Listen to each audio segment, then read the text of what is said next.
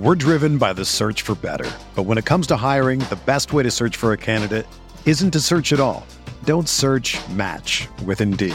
Indeed is your matching and hiring platform with over 350 million global monthly visitors, according to Indeed data, and a matching engine that helps you find quality candidates fast.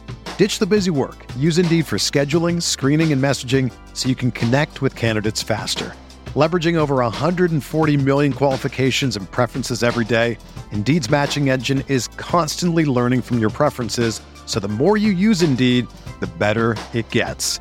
Join more than 3.5 million businesses worldwide that use Indeed to hire great talent fast. And listeners of this show will get a $75 sponsored job credit to get your jobs more visibility at Indeed.com/Blue Wire.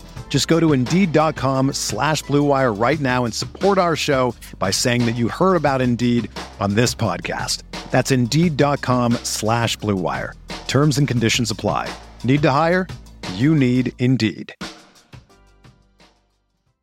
Arizona, Colorado, Indiana, Michigan, New Jersey, Tennessee, and Virginia. WynnBET is now live in all these states, and the excitement of Wynn Las Vegas has finally landed in online sports betting and casino play.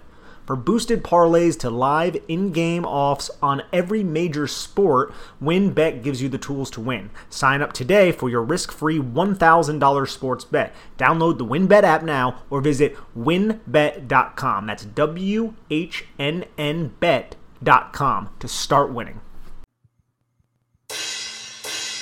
It's Big Blue Banter, the answer to all your Giants matters. From run game to coaching to Bob Shepard's timbre. Hosted by Dan Schneier, analysis on fire. A Giants fan since day one, now preaching to the choir.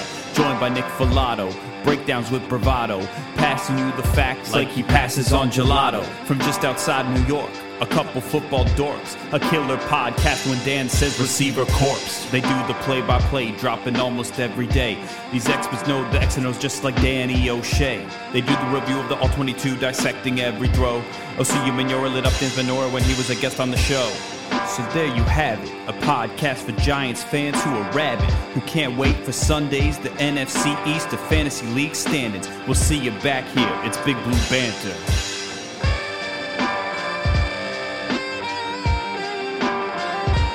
Welcome back. It's the Big Blue Banter, New York Giants football podcast. I'm Dan Schneier, joined as always my co-host, Nick Filato. Tonight we're here to talk about, what? No, that's not an error. That's not a technical error on our end. We're talking about a win. The Giants won a football game. They're now 2-5 after today's victory over the Carolina Panthers. Not only did they win a football game, they won it in, I'd say, close to dominant fashion. Obviously, they didn't dominate the first half, but they dominated the second half. And now, overall, this was, I believe, the Giants' biggest win. Really their only quote-unquote blowout win since week 4, I believe it was, of 2019. Week 4 of 2019, it was a win over Washington. I believe a similar score. I believe it was 25-0 or 25-3. Might have even been 25-3 as well. So probably not 25, so don't quote me on that. But just a big surprise to us Giants fans. Now, you did say, Nick, this was a very winnable game. I was a bit skeptical. I thought Phil Snow's defense was going to really overwhelm the Giants. But as we'll talk about today, kudos to Jason Garrett for putting together a really good game plan. And then more importantly, kudos to Daniel Jones. I thought Jones, we talked a little bit about this in the offseason, Nick, and we've kind of brought it back up throughout time. But I want to see put the team on your back type moments from Jones. And I thought he did that today. Yeah, he didn't throw any balls over the top for long touchdowns, though he would have had one if the Giants could protect against a 4-man pass rush for more than a second and a half, which for some reason they can't do because they have Billy Price on this offensive line, among other disaster players there. But, aside from not making those big throws, Daniel Jones made really good plays. He had a couple really good throws, I thought, in this one, especially the 15-yarder along the sideline to Darius Slayton was a really big throw in this game. And obviously making that a big-time catch on the trick play. That was another big play in the game. And so really just didn't make any mistakes and helped generate offense when there was no offense. They don't have a good running back in Devontae Booker. Should have had Khalil Herbert. No, I'm just kidding. But they don't have a good offensive line to run block. They don't have good receivers at this point due to the injuries. And they don't have good pass protection at this point due to a lot of factors. So it was really just Jones on offense, in addition to an incredible performance from the defense. So I'm amped up, Nick. What did you make of this win? I'm amped up as well, man. And obviously this Sam Darnold-led Carolina Panthers team was a very beatable team. Let's be honest with that. The defense of Phil Snow, the defensive coordinator, he did what he could early on. He stopped a couple of Giants offensive drives, but I really want to give a lot of credit to Jason Garrett for utilizing Daniel Jones' athletic ability, getting move the pocket type of plays, creating those multi-level reads, those 2 to 3 level reads, kind of slowing down that pass rush with the play action game, plus the move the pocket, get blockers in space with Daniel Jones. Daniel Jones doesn't like what he sees. He can pick up a couple yards with his legs. They were mixing in screens. We saw an option play. We saw the Philly special, the Dante Pettis pass. There was just a lot of variety to what Jason Garrett was doing, and he wasn't just having, 5-step drops. You have Matt Parrott or Nate Solder get killed by Brian Burns, and then Daniel Jones just absolutely get murdered. We didn't see a lot of that, so I want to give credit where credit's due there. And again, we still saw similar Jason Garrett frustrations, get down in the red zone, absolutely bogged down, end up turnover on downs, but that led to the safety. Luckily, Leonard Williams and this Giants defense stepped up in that situation to force the turnover in that specific spot. And then we also saw a bunch of field goals kicked by Graham Gano. It's something that is a little bit frustrating about this Giants offense, but all in all, the Giants team collectively came together for this win, led mostly by this defense that was all over Sam Darnold. And that was the key to victory for us here on the Big Blue Banter podcast. They had to get after these quarterbacks. Giants came away with 6 sacks in this game, baited Sam Darnold into that terrible interception. And when you just get around Sam Darnold's feet, Dan, he just makes bad decisions, and the Giants defense were able to do that to him. Luckily, Giants come away with this 25-3 win. So it's pretty nice to be on the other end of the win-loss column for once. Yeah, without a doubt. Sam Darnold, man, just another player that I was wrong on. A lot of people were wrong on Sam Darnold. I remember Daniel Jeremiah had him as his number 1 overall prospect, said that from the film he had evaluated at that time, he's not sure a quarterback at the collegiate level had ever seen the middle of the field as strong as well as Sam Darnold sees the middle of the field. And we didn't see much of that today. There wasn't too much action in the middle of the field with DJ Moore and Robbie Anderson and all those slew of receivers.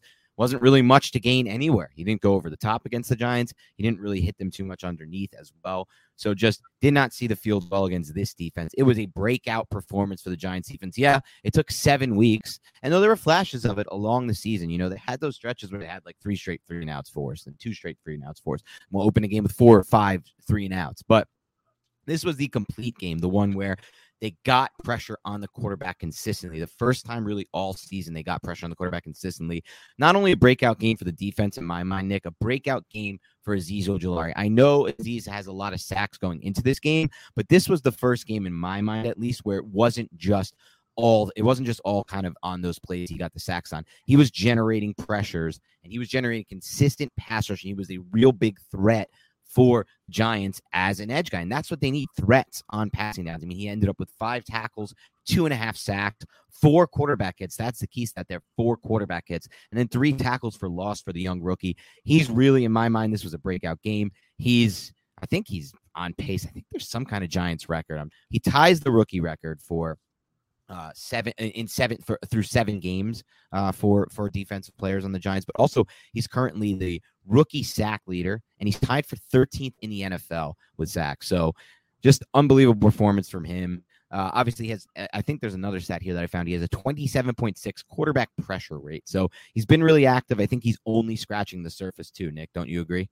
I would agree, yes. Azeez Ojulari is somebody we were really excited about coming into the season, and he's putting it on full display right now. We saw that good old move that he basically made famous out there in Georgia, where he uses that outside arm to chop and then kind of gains an advantage, gets hip to hip, bends through the contact at the top of the arc, just kind of ends up ripping through if he has to. And he ended up, I don't even know who the tackle was. And that's another thing to kind of keep in perspective here. The Carolina offensive line is pretty booty. Like they're not a good unit whatsoever. So I think we have to keep that into perspective. But at the same time, I see a lot of people trying to devalue the win a little bit. I don't want to necessarily do that because we wanted the New York Giants to play well against bad competition, something that they didn't necessarily do earlier in the season. A lot of people think they probably should have beat the Falcons. They probably should have beat Washington. They found ways to lose that game. And then in this game, a game that they probably should have won, they found a way to win it, and they won it in a convincing fashion, especially on the defense. Dan, what did you say last week? I remember one of the podcasts we did, you said that the biggest issue with this defense is confidence, man. So what better way to gain your confidence than to beat down a team like the Panthers? Yeah, they looked confident. And what better way to give your defense a chance to set the tone and build its confidence than by going for it on fourth down there. Yeah, you want the touchdown, but part of the reason why I'm always team go for it when you're fourth and goal at the 2 or less and never, ever consider a field goal is because you put yourself in a position where you give your defense a chance to make a statement, to make a big series that can either lead to a quick punt that puts you right back in field goal position, especially when you have a Graham Gano. One of the reasons you should always be going for it, but also it leads to potential big plays, a sack in the end zone, a tip pass that goes intercepted, or in this case, a forced intentional grounding that led to 2 points and really changed the whole momentum of this game in my mind, really gave the defense the confidence they needed in my mind. Before that, obviously the Panthers weren't as feeble as they were in my mind after that. And so I think it set the tone. I hope they continue to do things like that. Go for it. They obviously had they settled for some field goals like you talked about on offense. That just seems to be the story of the year. The Giants are the worst red zone offense in the NFL. They came into this game dead last in touchdown percentage, and they're going to leave it pretty similar. I know they scored on one of their possessions, and we'll get to all the red zone stuff for sure, Nick, but let's talk about the good first, because that's obviously the bad. I mean, the good is this. Jason Garrett came into this game, in my mind, with a really tough task. And for the first time all season, and the tough task is this. You have Nate Solder as one of your starting tackles, okay? That's the toughest task for any coordinator in the NFL right now. He looked really bad in my mind in the beginning. We'll see what happened on the film at the end. I'm sure they just kind of schemed things to make it easier for him, I'm sure. And he wasn't asked to do much. But he's at this point, man, like he is just not – he's a total liability out there in pass protection. And he also has Matt Parrott, who's not proven yet, and hasn't really looked all that great in his chance. I mean, we'll see the tape and see if he looked good today. I think a lot of it was just scheme, though. I think what Garrett did was similar to that Washington game from last season, maybe both Washington games, really. He found a way to generate, like you said, offense without having the ability to have a drop back quarterback and sit there for 5-step, 7-step drop and try to really design plays from the pocket that are downfield. Like you said, he moved the pocket well. He had some trick plays in there. He had some decent runs that worked, an option play that worked, some design runs for Daniel Jones that worked. And so through it all, obviously the Giants didn't generate an incredible amount of offense. I think they finished this game with what?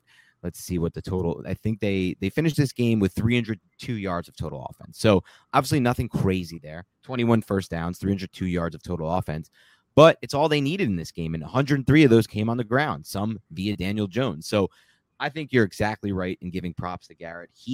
It's rare that we say this, but he won the chess match today against Phil Snow. He really did win that chess match. And we talk about, do we have the coordinators to win these chess matches? We didn't last week. We got kind of fooled. But I mean, not fooled, but I mean, we watched McVay do a really good job against Patrick Graham. Today, I thought we watched Garrett do a really good job against Phil Snow, a coordinator who has found a lot of success against a lot of different coordinators this year with a lot better offensive lines than the Giants were trotting out there today. So really impressed by that. But I don't know if there's anything more impressive today than the defense. And really just overall, did you think it was just building on the confidence? Do you think there was anything different that you noticed on the broadcast angle, anything that led to this? Because listen, Carolina finished with 11 first downs and 173 total yards. That's crazy. That's just no offense whatsoever.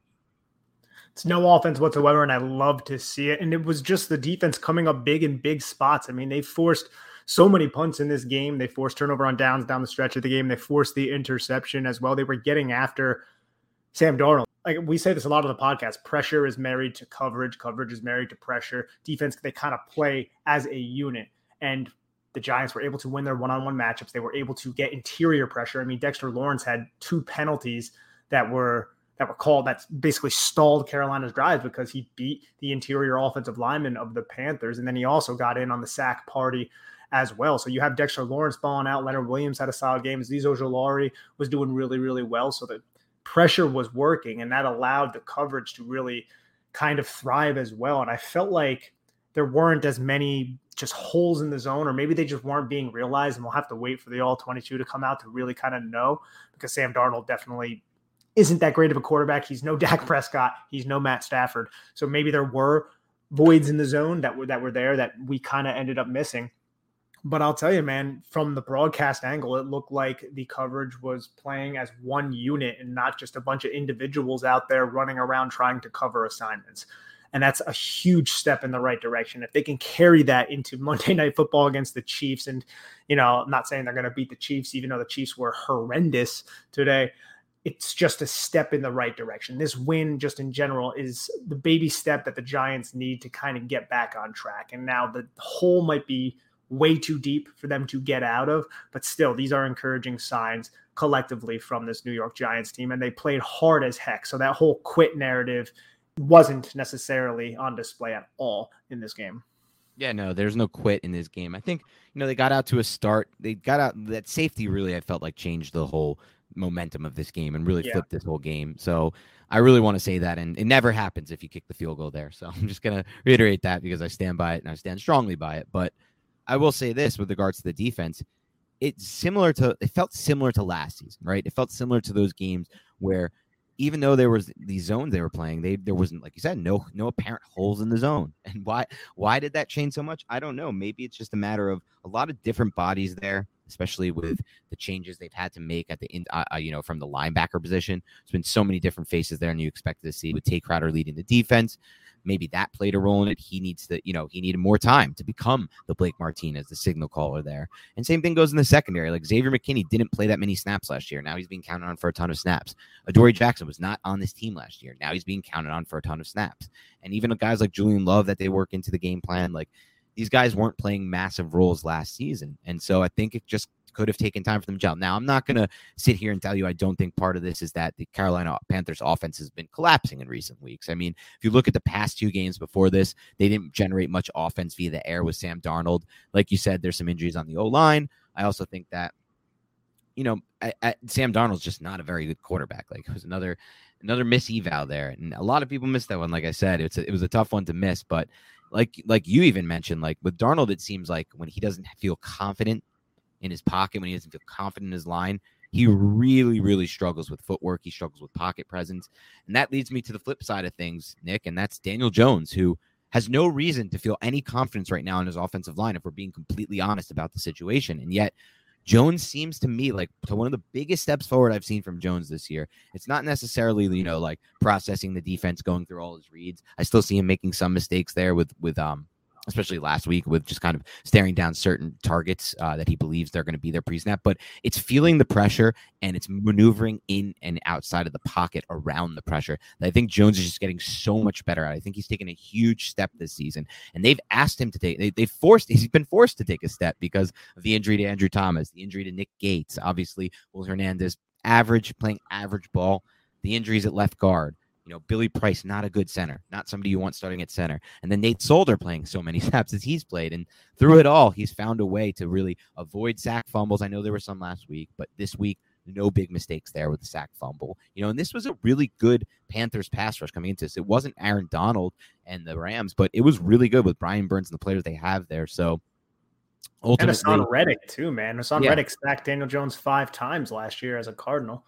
Damn right he did. Think about that. And today, Jones does a really good job navigating it all. So I was impressed with Jones. I know, again, he didn't have any big time throws here. And I know that's kind of part of the game plan, but he made huge plays. That catch he made, if it was a bad ball from Pettis, if he throws a better ball, it might have been an even bigger play. But he hit the high point that thing with one hand, control it, corral it in, make sure he catches it through the contact point, through contact point, not only on the ground, but there was a defender closing in on him that got a little hit on him. And he catches it, he secures it, and he makes a big play on that drive. Ultimately, a drive that went 75 yards, scored a touchdown, really put, in my mind, the finishing touch on the game. It wasn't the big momentum swing, but it was the finishing touch type of drive, the one where if they had settled for 3, Carolina, they leave a little backdoor. I know it probably wouldn't have happened because the Carolina offense was so putrid today, but it would have left a little backdoor. So just awesome stuff from Daniel Jones. Felt like he really put the team on his back today. Yeah, man, that 11-play, 75-yard drive was huge. But to stick up for Dante Pettis for a second, Daniel Jones slowed down there. I think that Dante Pettis actually put a pretty good ball out there, and if Daniel Jones kept his route, because you can kind of see Daniel Jones stutter a little bit and then explode back to the football. So I only bring that up because after the game, Dante Pettis was asked who has a better, more accurate and stronger arm, him or Kadarius Toney. His response was funny. The kid has a lot of personality. He said Kadarius Toney has a much stronger arm. Like he could throw the ball like 80 yards or something like that, but he feels like he is a little bit more accurate with the football. That's funny. So now the Giants have 2 backups that could maybe honestly, I would be this is going to sound crazy, but can you imagine if the Giants got an injury to Glennon in game and Jones was injured in game and they ran some kind of like Wildcat style offense with Kadarius Toney and and Dante Pettis, each like lateraling, throwing the ball. I don't know. It just seems funny. The Giants have a lot of players on this roster who have at least the capability of throwing the football. And again, just an excellent catch by Jones. Obviously, like you said, he could have maybe ran that route a little bit better, but you can't expect Daniel Jones to run a perfect route. I don't think. I'm just happy enough that he made that unbelievably athletic play on the football. And I don't want to bury the lead here, because Jones, when I say Jones put the team on his back, I mean it in the sense that he did all the things necessary to win this game with what he was given, the circumstances around him. But the real MVPs of this game are the Giants defense. The Giants defense won this football game. It's 25-3. It was 5-3 at halftime. The Giants defense won this football game. They didn't let up at all at any time, despite the fact that Walker came into the game, gave him seemingly could have given them a little spark. Nope, nothing there. The Giants defense almost outscored the Panthers offense. Wow. That's impressive in its own right. It is. It's exciting too, because it's something we've been clamoring for. The 2020 Patrick Graham defense seems like that was like 25 years ago. It does seem that like it long, was right, a long dude? time ago. It's been that long of a season of just defensive struggles and defensive miscommunications, missed tackles, allowing explosive plays. So it was good to see them actually take advantage of a poor matchup, and hopefully they can carry that confidence into the rest of the season. That's I think the big hope. And you look at just everything they did in this game, the variety of ways they were able to win, breaking up passes, getting to the catch point, throwing Sam Darnold off the spot, forcing Sam Darnold into turnovers, sacking, getting pressure, getting hurries, getting hits, all those things. They were all over that Sam Darnold-led offense, I guess you could say, which again, taking into account, it is Sam Darnold-led offense, but still, I'm happy for Patrick Graham and the unit as a whole. Yeah, exactly. Regardless of who was back there on the opposing side of the ball, for to be that dominant, it shows a lot to me, because the Giants weren't that dominant at any point. They weren't that dominant against a Matt Ryan offense that was struggling going into that game. They weren't that dominant against Taylor Heineke, who makes a lot of plays. Let's be honest. Like, watching every Washington game, they move the ball a lot. Right? Team. I mean, he It's makes plays. weird. What'd you say? I said it's kind of weird. Like, Taylor Heineke has like a little bit, and I think Scott Hansen referenced it on Red Zone. He has a little bit of the very, very poor man's Brett Favre, where it's just like, Yeah, that's his favorite player. Yep. Yeah, I feel like it's like a poor man's Brett Favre, or even better, like a young Ryan Fitzpatrick, just a lot like Ryan Fitzpatrick in a lot of ways, but he makes plays. Like, that's the type of backup quarterback I would want on the Giants, if they could find a way to get somebody like that, somebody who at least gives you some juice, at least some potential to make plays with both his legs and his arm. But anyway, point is, like, they weren't that dominant against any of these other quarterbacks they faced. Even Teddy Bridgewater, who really has tailed off as we've moved forward in the season, and it's looking worse. That loss is looking worse and worse for the Giants, but they finally found a way.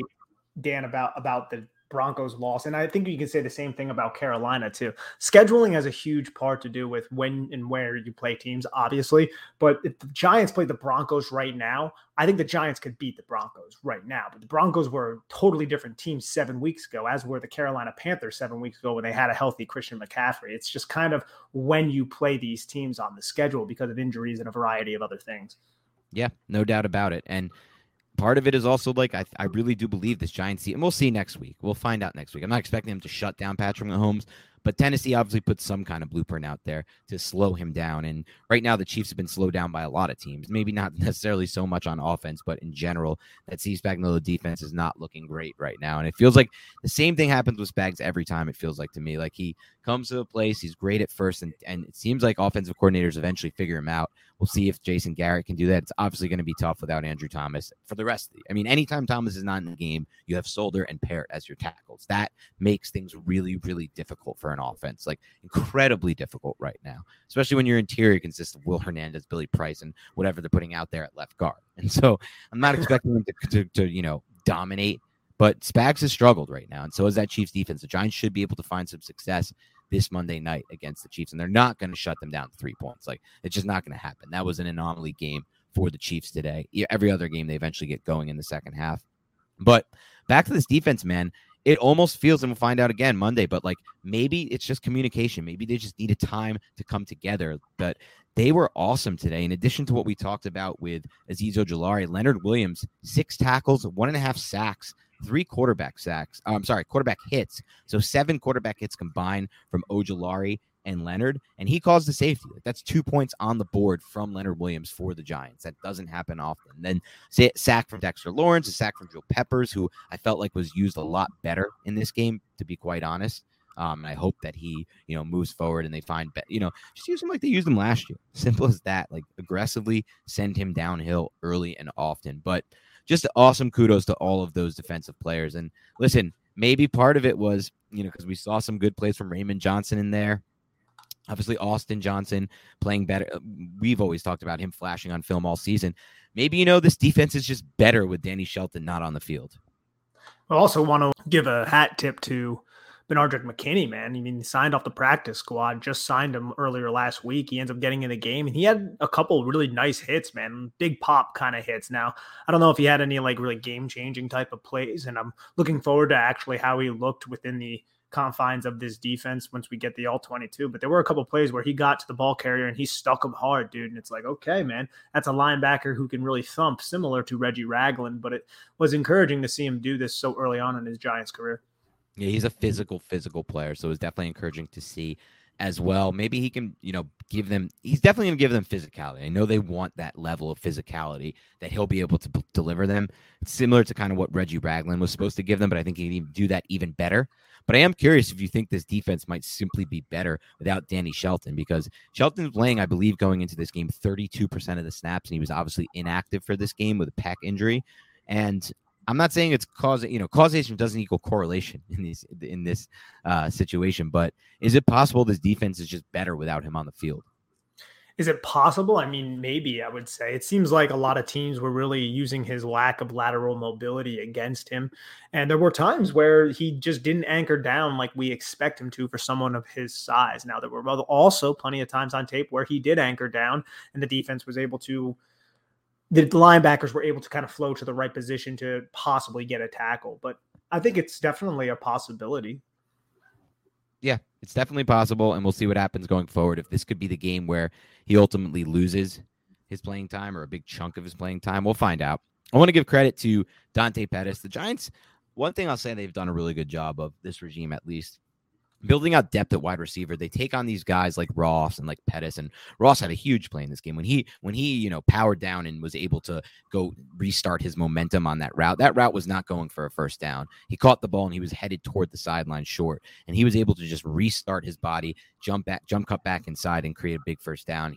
I think when healthy, he's an asset. But just all these like former first round picks, second round picks, like Dante Pettis, a guy who was a great route runner. The big slant he hit on today, Dante Pettis, that was a sick route. Like, you watch his footwork on that route, he creates credible separation in his release off the line of scrimmage. He was drafted in the second round for his route running. I think he's a talented player, all the way buried down the depth chart for the Giants. But I think when he's on the field, he contributes. I wasn't a big fan of what I saw from David Sills. Obviously, the drop was there. I've never been a believer in him. And I don't see much of a reason to play him over Colin Johnson, for example, or really any of these receivers.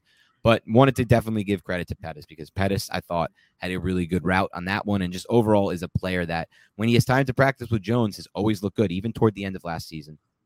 Yeah, you're right. Pettis had a nice little showing today, and it was definitely something that I like to see as well, because this kid was drafted in the second round. He got put into Kyle Shanahan's doghouse, and once you get into a Kyle Shanahan doghouse, it's really, really hard to get out, as we just saw with Brendan Ayuk in the rain. But hopefully he ends up getting out. He's a much more talented player than Pettis, I would say. But Pettis was a really, really good route runner at the University of Washington, him and John Ross, former teammates. He had 5 catches, 39 yards, had that touchdown, that long 27-yard play that you were referencing before as well. He was caught all of his targets in this game, and he's definitely for what is he? What would he be on our depth chart? A fully healthy Giants depth chart. He's wide receiver 6, possibly. That's a really good wide receiver 6 to have. Yeah, they're really built out nice depth at wide receiver. And it's helped them, because like if they had to go into this game with David Sills playing a lot of snaps, and David Sills is like a key component of the passing game, you're not going to win games. You're not going to move the ball with David Sills type talents on the field, in my mind. And I'm not trying to take shots at David Sills. Like, he's a great hard worker, and he had a nice camp, and he was okay in the preseason against backup level talent. But you need guys like Pettis. You need like real talents at the position when you're stuck in these injury situations that they're in, and they're going to get guys back. Like, I think Shepard is probably close to playing. Tony, who knows? That one could be multiple weeks. And Golladay, I think, is also on the comeback. I would say Golladay probably misses one more game Monday night, and then because they don't want to kind of play him and then have the short rest. I would say the same. I would say, though, that Shepard might play this week, just out of just guessing. But yeah, like you said, they're pretty deep down the depth chart. I also want to give some props out, another game ball, to Graham Gano. But before we do that, let's take a quick break to hear a word from our sponsors. Giants football is finally back, and there's no need to exhaust yourself searching all over the internet to find New York Giants tickets anymore. Because TickPick, that's TickPick, is the original no-fee ticket site and the only one you'll ever need as your go-to for all NFL tickets. TickPick got rid of all those awful service fees that the other sites charge, which lets them guarantee the best prices on all their NFL tickets. Don't believe it? If you can find better prices for the same seats on another ticket site, TickPick will give you 110% of the difference in the purchase price. That's right. You guys ever want to just go and see Saquon Barkley hit a 60-yard run? You know I do. Daniel Jones, find Sterling Shepard, Kenny Golladay, Darius Slayton deep. Well, if you guys want to see that live, please go and visit TickPick.com and use the promo code BANTER. That's tickpick.com/banter. If you use that today, you can save $10 on your first order of the Giants tickets that you desire.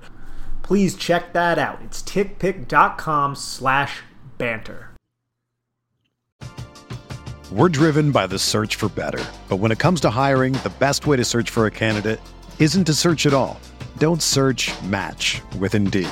Indeed is your matching and hiring platform with over 350 million global monthly visitors, according to Indeed data, and a matching engine that helps you find quality candidates fast. Ditch the busy work. Use Indeed for scheduling, screening, and messaging so you can connect with candidates faster. Leveraging over 140 million qualifications and preferences every day, Indeed's matching engine is constantly learning from your preferences, so the more you use Indeed, the better it gets.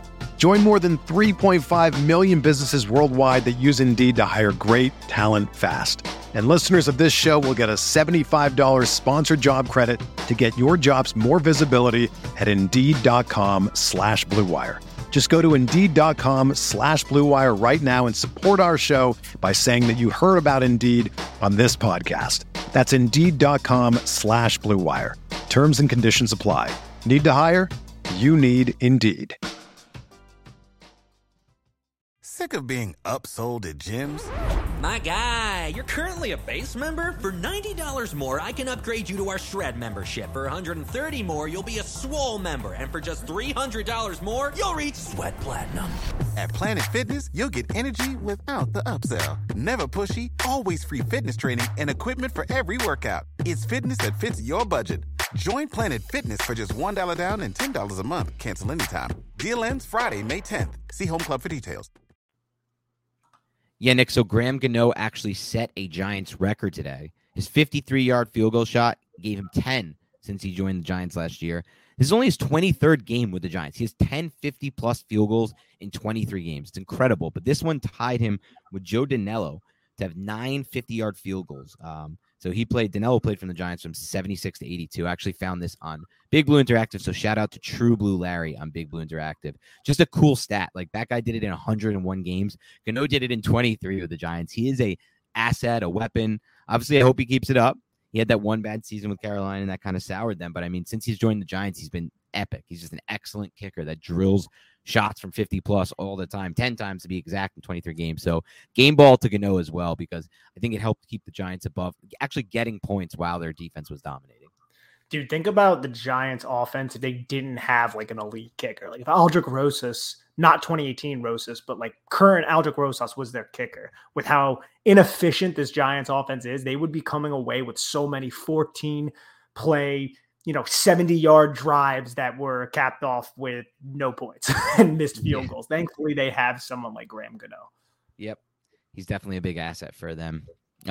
Other news for the Giants would be John Mara actually had some comments after the game. I want to get your thoughts on, Nick. John Mara said after the game that obviously we've struggled this year, but Joe Judge has not lost the locker room. And I've seen it, and I've seen that happen over the years. I think the players still believe in him. We've just got to get our guys healthy again.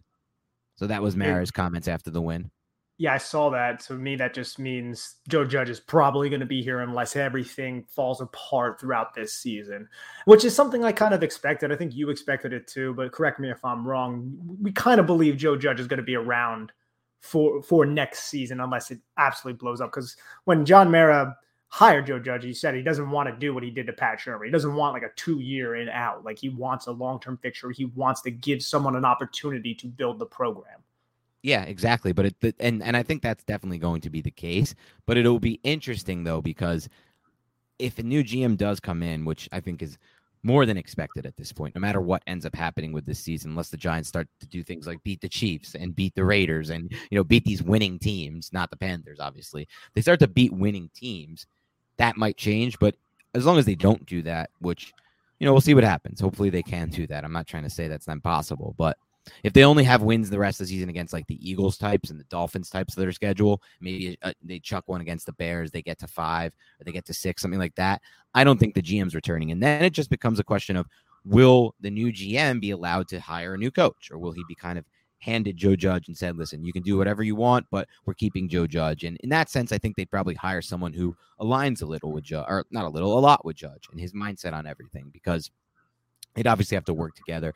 I would guess that's the case. Like you said, I doubt they're going to want to change coaches again for what would it be? Oh my God, it would be the 4th time in 6 years. That's crazy. Like 4 times in 6 years. That's the type of stuff that John Mara, he's already mad enough. He had to do it 2 times or 3 times already. And just with 2 coaches, in McAdoo and Shurmur.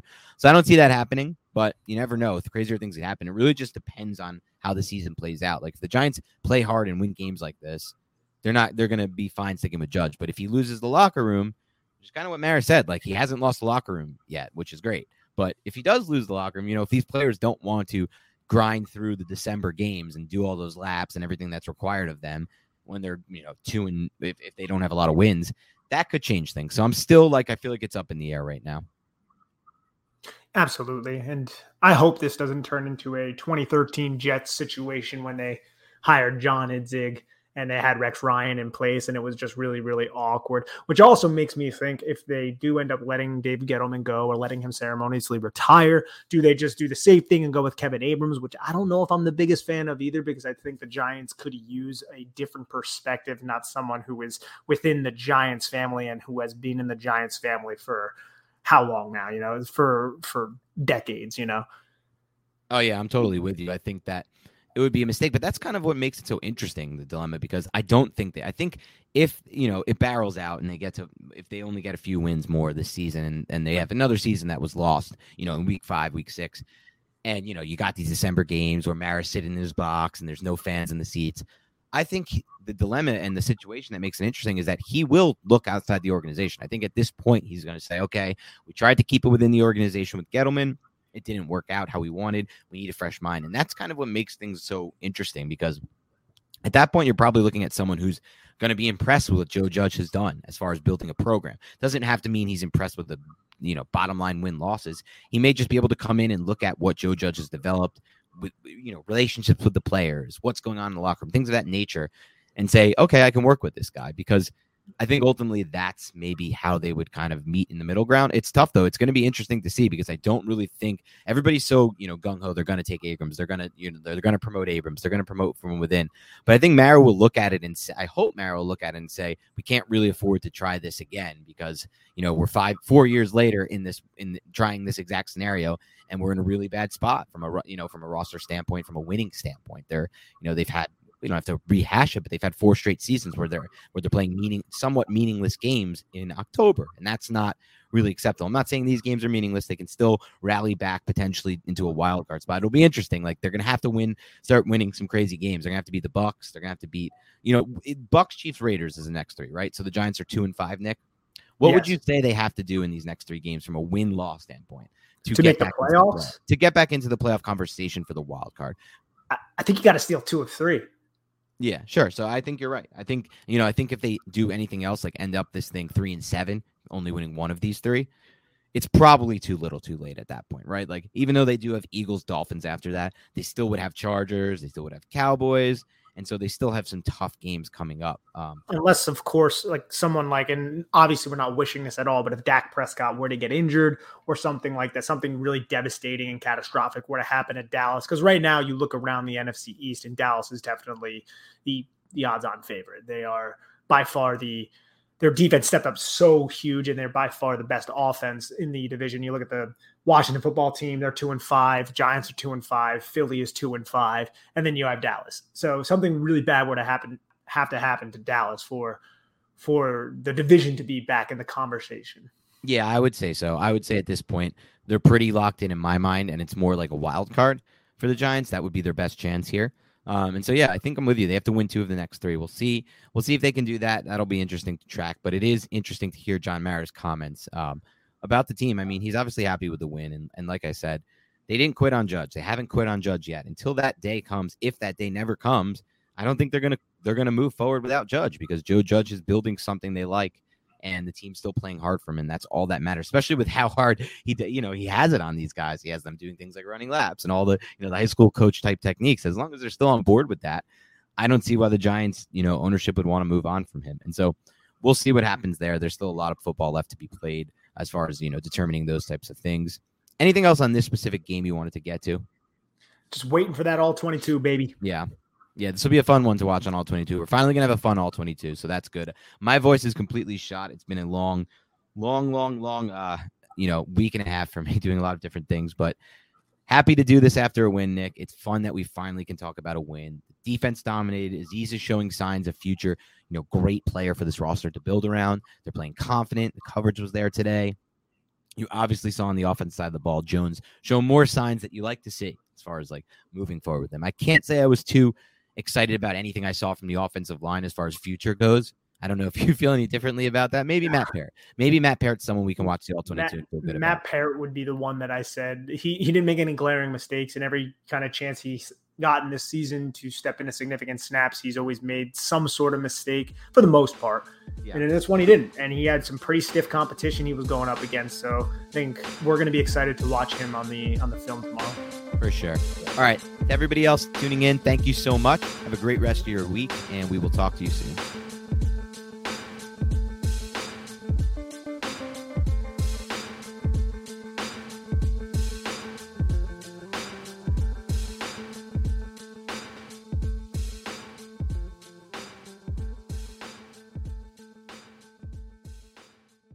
Everyone is talking about magnesium. It's all you hear about. But why? What do we know about magnesium? Well, magnesium is the number one mineral that 75% of Americans are deficient in.